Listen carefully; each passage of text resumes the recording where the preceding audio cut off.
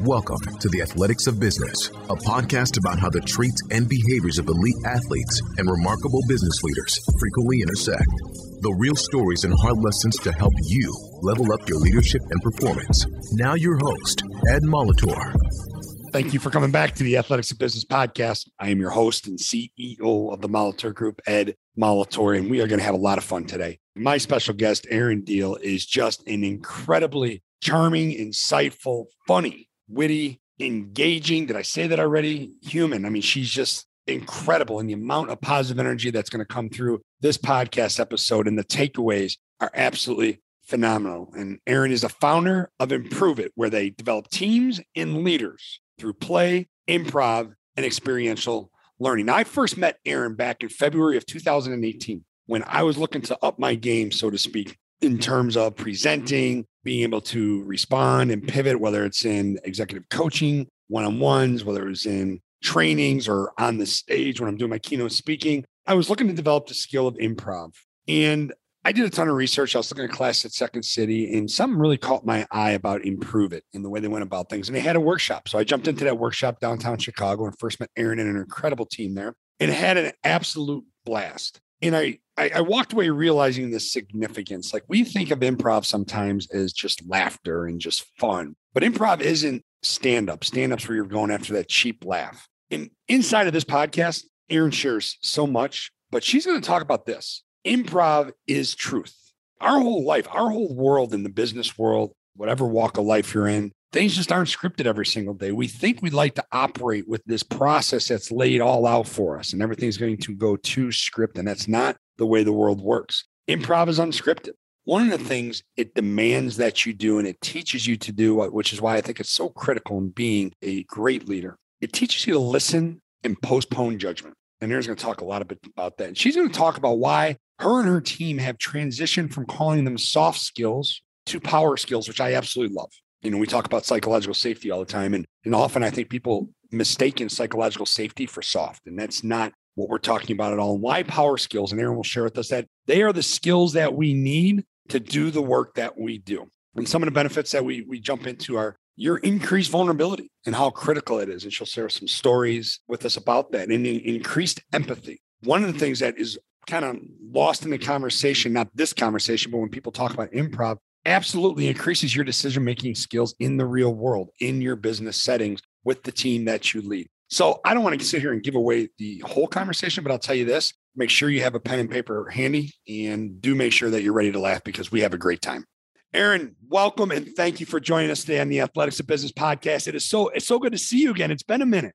I know, Ed. I am so happy to see you. I mean, literally, we've been chatting before we hit record, and I feel like this was a nice catch up. It was a needed and necessary catch up. Yeah. And I think we came to the conclusion that the last time we saw each other was February of 2018. I know, which a lot has happened. A few things. I mean, no, actually, I've been bored. Just been sitting around twiddling my thumbs. Like, nothing needs to completely pivot or change in the world or my business. We need fine. A curveball. It's all good. I feel good. We'll go down that road. Holy cow. I mean, so much has changed. But tell us, obviously I clued listeners in about, all the amazing work you've done and the journey that you're on. But I'd love to hear from you. Tell us, let's jump right into Improve It and where this vision came from and the people that you serve and the whole why behind it and everything.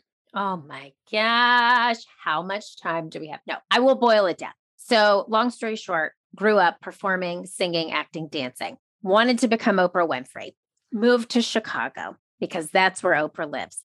This was early 2000s. How do we become Oprah? There was no roadmap. There were very little digital courses at this time. I mean, literally Facebook just came on the map. So I said, okay, I guess I need to start improv training because that just seems like the right thing to do. I actually started booking hosting gigs. And so I would come back and forth in between these hosting gigs to improv. And every time I would walk in the door to a class at Second City or IO or wherever I was, I would come alive. I felt at home and I felt like the barriers that I would put up around myself would come down. And so this training, I started really getting into improv, led me into my late 20s where I'm aging myself, where I was. Don't forget who you're talking to.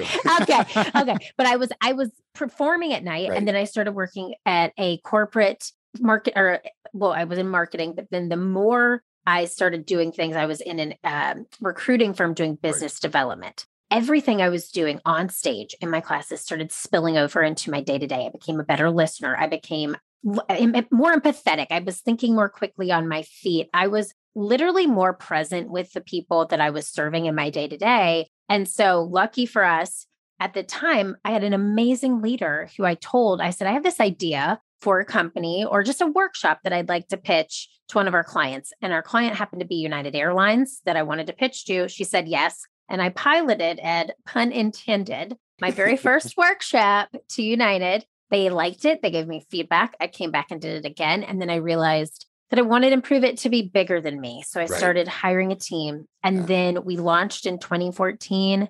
Now have a team of 22 facilitators between New York, Chicago, LA, Charlotte, North Carolina, and then a lean, mean team of 5 now, internally.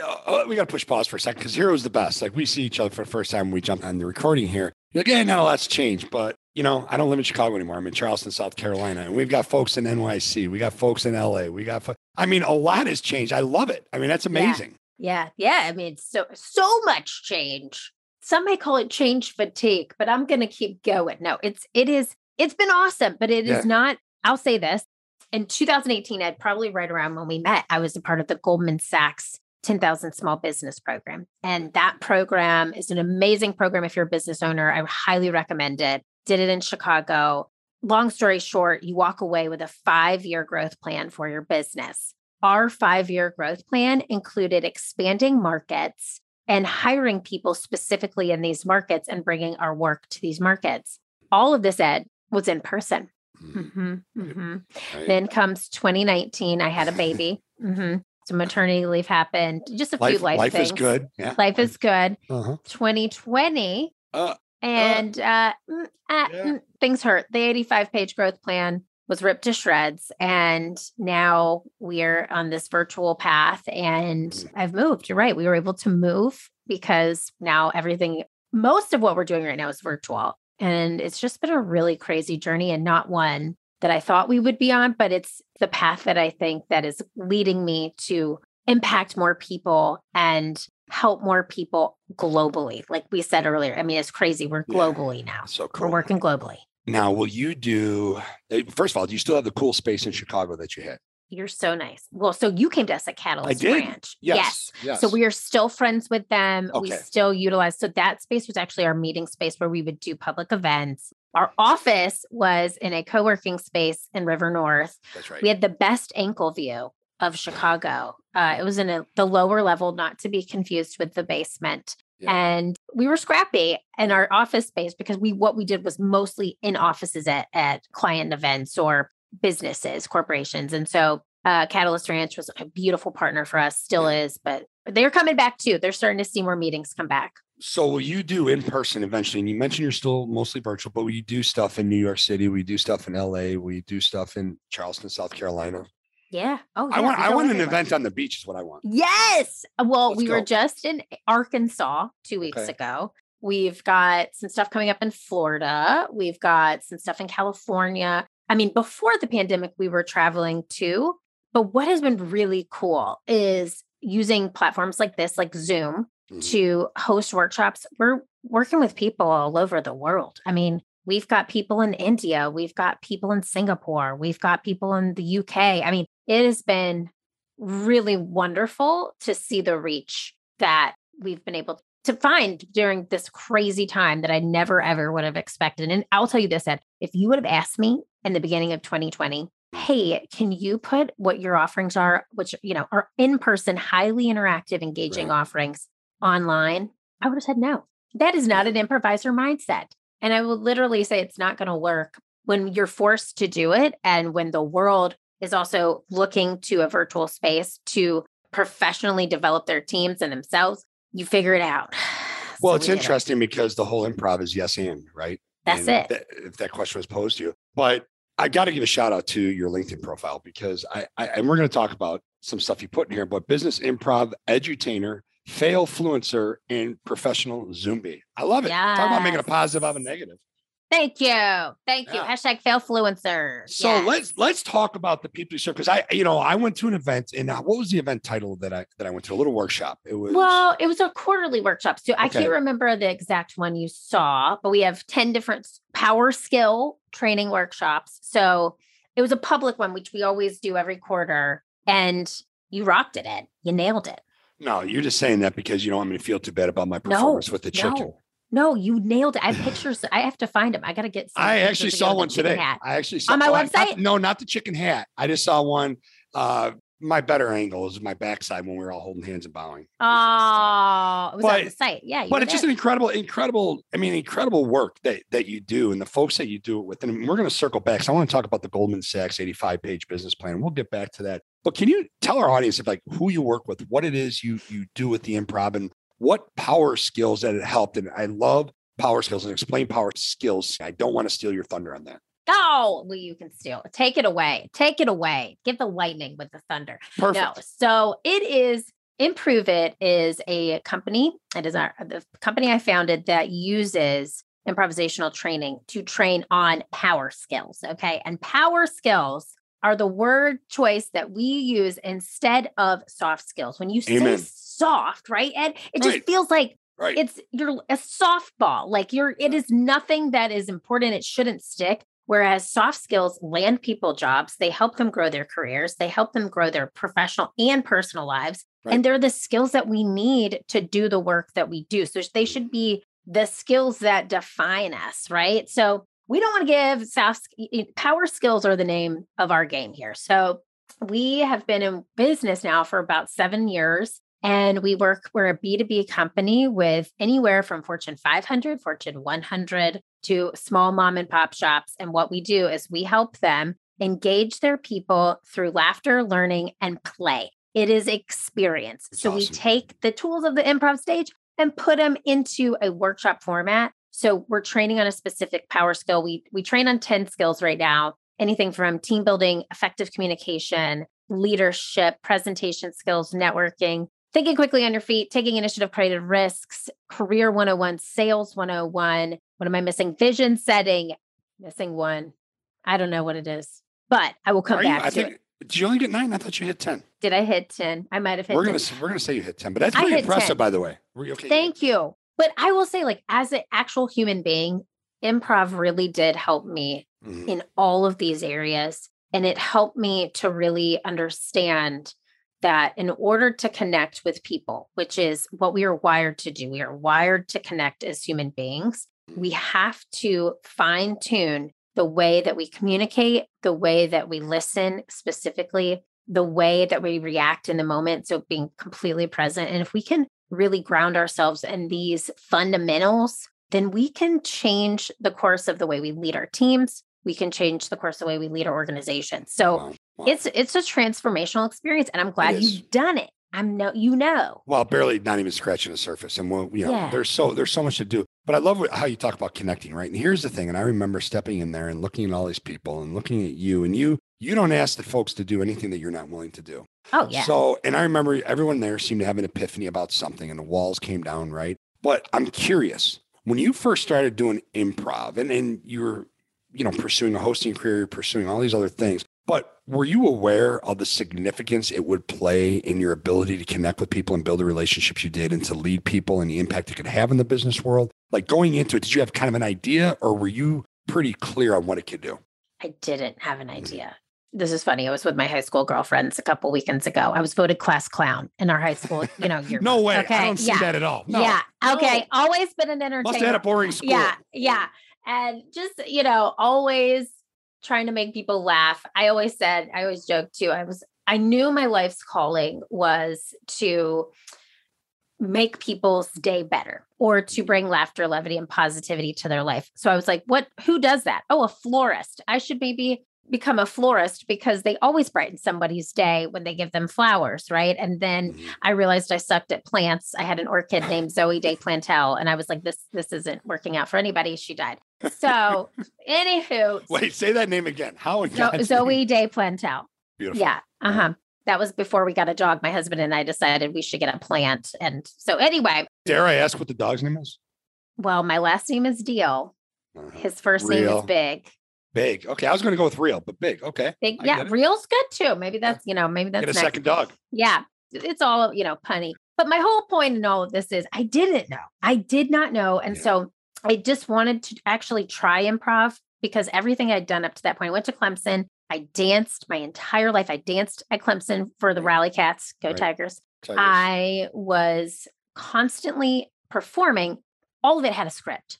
And improv scared me, to be honest. It actually gave me that icky armpit sweat that we talk about in our workshops. I would walk into a class, an improv class, and I'll be like, oh my God, I'm so nervous right now. I feel so disgusting in my skin. I hate it. So did you go sleeveless or did you go black shirt? I would go sleeveless. I would go sleeveless. I would air them out, as I'm chicken dancing. No, we didn't chicken dance. That's our thing. That's our thing, which we could talk about. Yes. But yeah, it truly, then a light bulb went off the more that I started exposing myself to improv, and it became almost like a drug, like the euphoric high you feel when you're so present in the moment and you're creating something with other human beings that you can never recreate. It's so rewarding, and you feel almost like it's therapy at the same time because you're transforming out of your own body. Right. And it became this drug for me that I kept coming back to. And of course, when you get laughs, you're like, yes. And when you have really bad nights, you're like, that sucked. What could I do better? So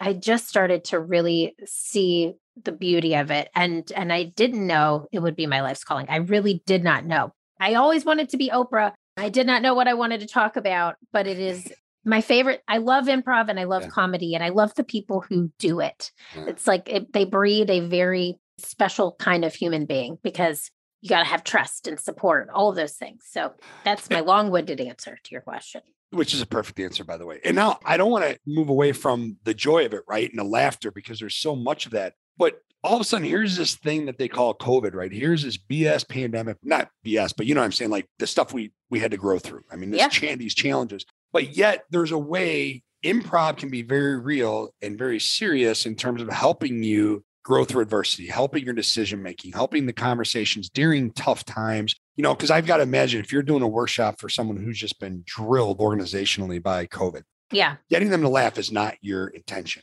right? Totally. Okay. Can you talk about that a little bit? Because I just think it's really apropos for what we're still living right now. Yes. Okay. So this is a really great question because I think a lot of people think we're going to come in, teach you to bark like a dog, get you to stand up and embarrass yourself. It's absolutely the opposite.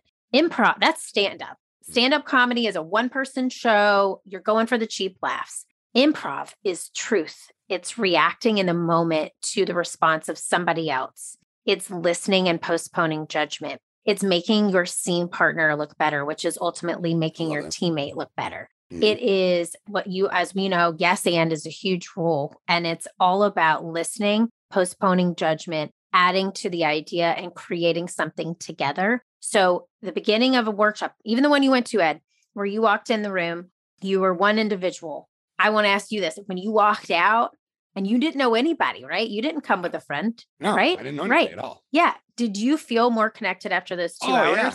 Yeah. Yes. Absolutely. And here's the best part. There was one thing you asked the student. It's been a minute. So like we have said, I can't remember what it was, but I was like, there's no way I'm going to do this. Like I thought I was a funny person. I'm not a very funny person. There's no way I'm doing this. And a lady next to me who I didn't know from Adam or Eve goes, you got this. It's okay. And I'm like, what are you talking about? You don't know me. But she actually talked me through the whole thing. And it's like, even though I didn't know her, I left like thankful for her and a little bit more trust for the whole process. Totally. Because that's what it is. You can't stand on stage with 7 people and make something up for 30 minutes without having complete support. We always say we got your back. So you can't stand up there and not have each other's back because you're not going to have a scene if you don't support each other.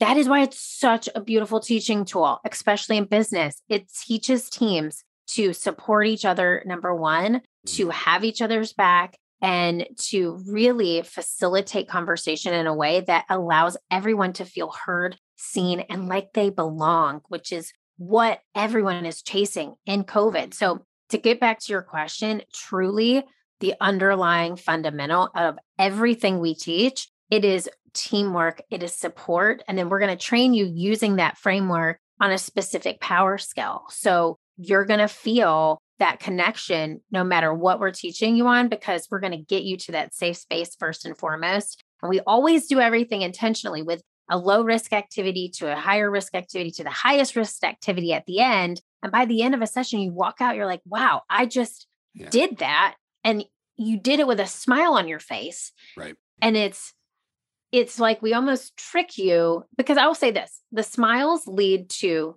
the vulnerable conversations. We do the games that make you laugh, then we talk about it. And that's where the aha moment occurs. Let's talk about vulnerability. I mean, it's huge. Yeah. It's so big. And the tool that improv is to get people to be more vulnerable. And you said improv is truth, and that just keeps ringing in my head, and it's listening and postponing judgment. That's something that our society could use right now, but we won't go there right now. We're going to talk about vulnerability. Tell me about that and how significant of a role your improv low risk to high risk exercises has played in helping people in that process. Ed, I love this question. And I'm going to say this. People wore masks to work before 2020. And it's a hypothetical mask. I get it. Yeah. Mm-hmm. And I think if there is a silver lining in all of this, those masks have started to come off, especially being virtual. We see into people's homes. We see they have dogs, they have kids, they have plants that they care about. And vulnerability was this scary word in corporate America for a really long time. To be a big leader, a CEO, whoever, and to be vulnerable, those two things didn't go hand in hand. Where obviously we're seeing it with the Great Resignation. People want to feel, they want to know their leaders. And I always say this if I'm facilitating a workshop, think about a leader, a coach, a mentor, whoever in your life right now who impacted your life. Right. If you got that person in your head, think about them and then ask yourself, were they vulnerable? And did they care about me as a human being? And I've never heard a person say that those two things didn't go hand in hand. Those leaders were not transactional. They were supportive. They cared about you. My old boss at my recruiting firm is the reason that Improve It exists, because I didn't love that job. You know, people say you don't leave jobs, you leave leaders. I did not leave my leader. I left that job. The opposite was true for me. I loved my leader so much. And you more pursued a dream and you pursued a passion. So it wasn't really like you were leaving. It was like you used that as a springboard, and she was put in that world right there to influence you to go do what it is you wanted to do. Oh my God. She's still my biggest cheerleader today. And, I always told her when I left, she asked me to stay 2 months and I said, okay, but I truly would have done anything for her because she was vulnerable. She was such an amazing and powerful leader who inspired and wanted the best. She put our needs ahead of hers. And she also was real and honest about the things that she needed from us as employees, but also as people. So vulnerability as a leader in 2021, 2022, oh my God, if you are still leading with a transaction, I want you to think about the way that you're showing up, because it is really an employee's market right now. And people are finding where they feel like they belong and also where they feel like they can impact the world. That is people really reevaluated in 2020 and 2021. It's funny you say that. So I just spoke out in California a couple of weeks ago to a global company, Europe, North America. And the European mindset, it is transactional, right? It's about dollars, and they're not giving the dollars away. Well, they're bleeding people in the industry, not bleeding people, but their people who are incredible performers or producers are being poached, right? They're coming like they're the best of the best. We're going to offer you more money. Yes. And so it was an absolute blast seeing a light bulb go on in their head when I posed a question to them, what is it that you can do for them that is way more valuable than dollars and cents? And, we know that people want to know that the work they do is important, that they're valued as people, and they want to be coached, right? Yep. So you start talking in terms of transformational. I think it would solve a lot of challenges right now, a lot of issues. Yeah, I do too. And I feel like people are figuring out how to lead in this hybrid workforce. What I really saw out of a lot of leaders that we work with at Improve It last year was just beautiful moments of hopping on a Zoom call and just saying, how are you? Yeah. And asking truly, deeply caring, because there were so many things that went down over the course of that year as a nation, as a world. And I felt like people really started to see beyond the conference rooms, beyond the things that we show up at work and we're so used to going and doing, and kind of seeing a person through that lens. People really saw each other as human beings who have cares and wants and wishes and desires. And it's been really interesting. I've even myself as a leader leading my team, have really started to care about what does that team member want long-term out of life? Right. And how can I put that into play for them here so they want to stay here long-term? And how can I help you outside the proverbial walls of this office, right? Yes. Now, so how did you, during the pandemic, with being virtual, still find a way to get to that vulnerability piece where people, obviously it was assisted by having to see people on Zoom and stuff like that, but in order to persist, right? And then we always talk about sacrifice in business. What are you willing to give up to be successful? A lot of it has to do with what we're willing to endure, not so much sacrifice, right? So how did you help that with improv, and how did you do it virtually? Oh my God. So it was, and oh man. And it's okay to say, I don't know. I'm not real sure. We did it. Yeah. We did it. We got there, trial and error. But I'll tell you what, we use Zoom. And so WebEx, I think, made a lot of updates to its platform last year, but we started with Zoom. We live on Zoom and we use the breakout room. So a lot of what we do in person is activities, right? So we're doing games and activities in small groups, partners. So with breakout rooms on Zoom, we're able to still do those activities, put people in a breakout room, have them engage, have them with a partner, with a small group. We'll use the main room if we only have up to 50 people in our virtual sessions now. But really what it does is it still creates that conversation. And I've had clients, long-term clients who have been in person with us for a long term, and they were like, I did not think this was going to work. And it does. And it really translates because it's that connection piece. Once you get people in that first activity, moving and grooving, I mean, their light bulb starts to go off. Their movement is a big part of it. Having them actually move, physical movement on Zoom is huge. I mean, we're in and out of breakout rooms. We do an 1.5-hour session on Zoom 9 times. And then we're using the chat box. Like everything we do is I'm asking a question, you're responding. If we've got like 20 people or less, we'll have them come off mute. And it has proven to really work. And it's because I think people are craving connection.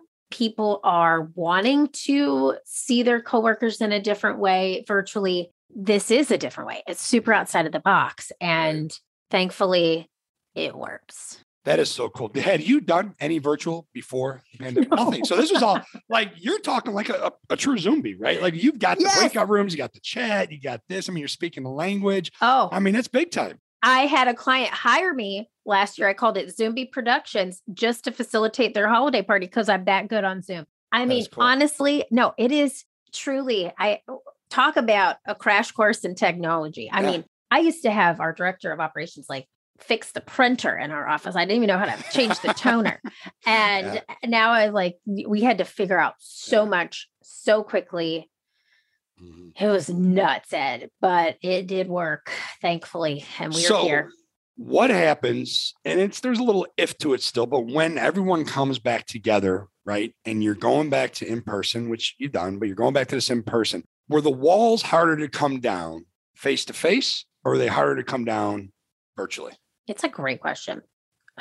And do the walls go back up when you're in person? That's right. The next question. I have it's all psychological. Right. The ones that we've done recently, people are so happy to be in the same room together. I mean, it's like a high school reunion, but it's like the people you really want to see, you know what I mean? Not the people you don't want to see. It is so much easier from what I have seen to get people to connect in the same room together right now because they are craving it. Virtually, what virtual does is it allows the people who in person who have social anxiety or who aren't as extroverted or don't speak up as much in meetings, that chat function right there is a godsend. They love it. They show up. They are so in it because it's typing, right? You don't have to say anything. And then I have a younger brother. He's actually staying with us this week. We were talking about this last night. He is an introvert. He loves being virtual and he loves the way that he can show up and type in meetings. And for us too, having people in breakout rooms, it's less anxiety than standing in front of people. So it works for everyone. And for me, I mean, in person is just like something, even on virtual too, I just feel this like, I can't even describe it. It's like something takes over my body and it's like, it's not me talking, it's somebody else. And I just go. And it is just, I'm in this wonderful world of people who want to make themselves better. And there's so much positive energy. Yeah. And when we create that on Zoom too, I feel it, but there's nothing like that in-person connection. There's nothing like it. When we wrap things up here, we still have some time, thank goodness. We'll talk about where folks can find all the information out. Okay. But I have to ask you, out of the power skills, did different ones show up on virtual than showed up in person? Was a focus more? Yeah. And for sure for us, effective communication was always big, but in virtual, oh my gosh, it has been connecting, communicating, and working virtually is all about communication. And if you don't have effective communication, what do you have? That has been the biggest power skill that we have seen. But then we've had, it's always about the challenge of the specific team. So what is their challenge? What objectives are they hoping to achieve? And then our power skills usually have an offering that we can match to that. And if not, we're really honest. We'll give them somebody from our toolkit of that we know, a resource we know that can help. But out of the 10, effective communication is huge. And we're starting to see a lot more people want to do vision setting towards the end of the year. And that's been really fun to watch and to witness too. It's really interesting because you got teams with people all over the world right now, and it's going to continue to be that way. So what do you consider? Because your definition might be different than my definition, or it might be exactly the same, which I'm betting is closer to the second. But what is your definition of effective communication? I mean, what's your take on that? Yeah, it is listening. Here's where I stand with it. And this is the thesis statement we use in the workshop. Yes. What you say and what you don't say, it affects how others listen and respond. So the way that you show up with your tone, both verbally and non-verbally, your nonverbal body movements. So what you don't say, the way, you show up on a Zoom with your arms crossed, your head down, or like, you're drooling on your keyboard. That sets a tone, right? And then you've got listening, which is all about, in my opinion, is the most important power skill. Listening is crucial, especially as a leader or especially as a person who is engaging with people and clients. I mean, if you're not listening, you can't accomplish anything. And you're also not building a trusting relationship. And then just responding in a way that is meaningful and also does not negate the person who gave information before you is literally the key to great leadership, in my opinion. Right. Is postponing judgment and encouraging new ideas. And that's yes and. That is awesome right there. I mean, it's a complete home run, but give us, and that's no pun on the athletics of business. I was just going to say. But I am talking to you. Yes, but I am talking to you. Give us an exercise that you would do for great listening skills, like listening with postponing judgment. Give us an example. You want to go with me, Ed? You want to do a little activity? I will. This is totally unscripted. All right. I've been doing this show with you. Let's go. You can do this. You can do this. Right. Okay. So this is called last word response. Don't forget, I have an editor for the podcast too. Okay. But listen, you don't need it. You don't need it. I know. We're good. Let's go. All right. So we're going to talk about, today's Thursday, we're going to talk about our upcoming weekend plans. Okay. And I'll go first. All right. Okay. And so whatever the last word of actually, let's have you go first because I can show you how it's done. The last word of your sentence is going to be the first word of my sentence. Okay. So what are you doing this weekend, Ed? A lot of basketball. Basketball is not my sport. I actually played it in middle school and I went to the wrong hoop on the basketball court. Speaking of court, it's funny, driving home from Omaha yesterday, really comfortable in my new truck. And all of a sudden, next thing I know, I had dancing lights behind me.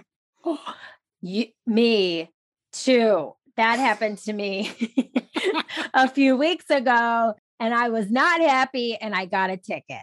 Ticket? Who gets a ticket? I got a warning. Warning would have been great. There you go. You did it. So that's it. That's awesome. It. Yeah. And then you pause. You pause because you try to process it. Yes. And then what that activity does is it allows you to, number one, you can't think ahead. So you have to be present. You have to listen to every word, which I always ask this question too. If my arm is a sentence, and the listeners at home cannot see this, but if the tip of my finger is the beginning of a sentence and my elbow is the end of a sentence, at what point in a typical sentence do most people stop listening? Right. What would you say? Halfway between. Halfway between. Yeah, that's good. I've heard cuticle. So this feels right. Right. So this, thanks for this being is specific. Good. Are they manicured cuticles or are very they manicured? Yes. Okay, I mean, this is I like the color. I do. Thank you so much. Thank you. Yes. But this is literally the middle of the sentence is where we stop listening. We miss the end and we miss so much information. It's so funny you say that because I was just going to say to you, what this exercise taught me was I am still bad, sometimes poor at listening to, instead of listening to understand, listening to waiting for my turn to talk. Right. Yeah. So I was trying to anticipate the way you were going to end the sentence instead of just waiting for the last word to then figure out what I was going to say. And I probably shut it down little did I know halfway through your sentence. No, you nailed it. You did it. Well, if you were thinking those things, you actually used my last word every time to start your sentence. That is the key to great listening, is listening to understand, not to respond. And which sometimes that would be good. Yes, exactly. But then it's really just this idea of making sure when we are in that moment, when we are present, that's when the magic happens, is when we're listening and when we're responding in a way that is non-judgmental and also allows other people to feel heard.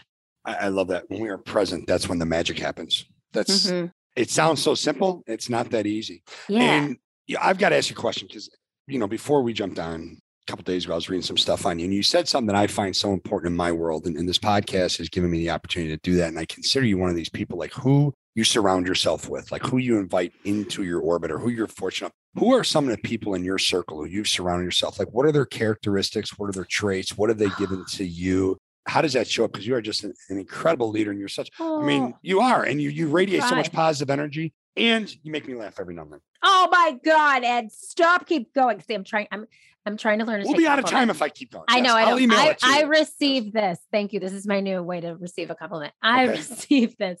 I love that you found that because truly I'm such a big believer in energy, and the energy that we put out is the energy we'll receive back. And I have been very, very blessed unintentionally when I was younger. I just did a girls trip, same girls trip I was mentioning with my high school best friends. And oh my God, I guess I had this notion when I was young, when I was 13, because they're the most supportive. They're all smart, brilliant, kind, loving people who all they want is for each one of us to succeed. And our success is the collective success. So cool. So cool. And I have this really, I've got like a type 5.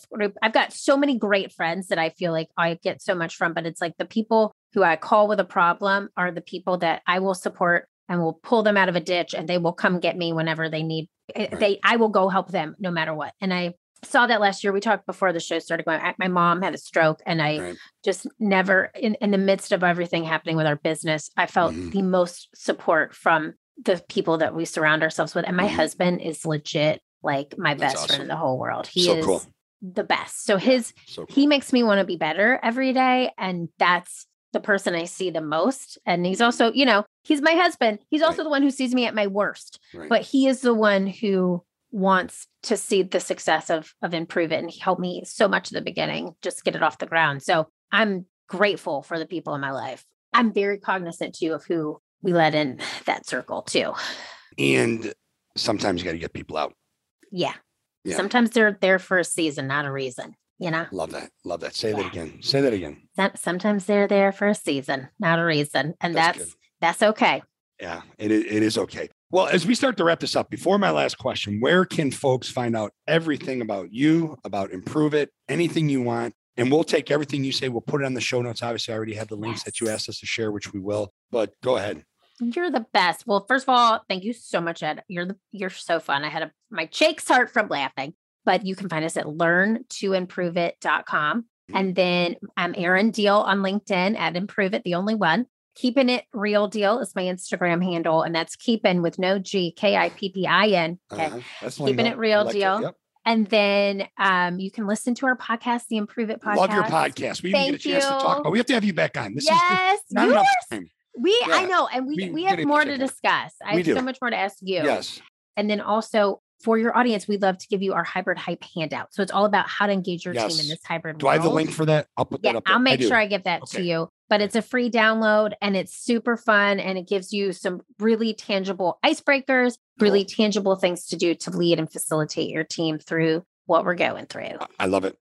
Now, what other question would I ask you, or what other thing would I ask you about but the chicken hat? I don't know. In a million years. Yeah, never in a million years. I think I would celebrate my 48th birthday, because that's when I was with you. Would I celebrate my 48th birthday with strangers, right? With the chicken in my head. That's the coolest story. I remember you telling me it was your birthday. So the chicken is our Improve It mascot. And literally it started when I was building the very first workshop. I was like, how do I get people engaged? So I had this random chicken hat I bought at some little boutique. And I said, we're going to use this chicken. And every time you hear the word improv, we're going to pass the chicken to the right. And whoever ends up with it at the end is the improv chicken champion. Well, one of my improvisers, Andrew, he's still mad at himself to this day, said, let's heighten that. Let's add the chicken dance to it. So literally, we have been doing this for 7 years. And Andrew is still one of my lead facilitators. He's like, I hate every time I hear the word improv, I chicken dance. So, and now on Zoom, we've actually just started making it like your own like happy dance. You know, it's like you do a chicken, but we don't do the full wedding chicken dance. Fun fact for you. Yes. We have now convinced over 26,000 professionals to chicken dance. That's amazing. Yeah. I mean, seriously, I never chicken danced at weddings before until I went through your workshop. Now I love chicken dancing. You nailed it. And it was your birthday. And it sounds insane to the person listening to this. You're probably like, this sounds insane.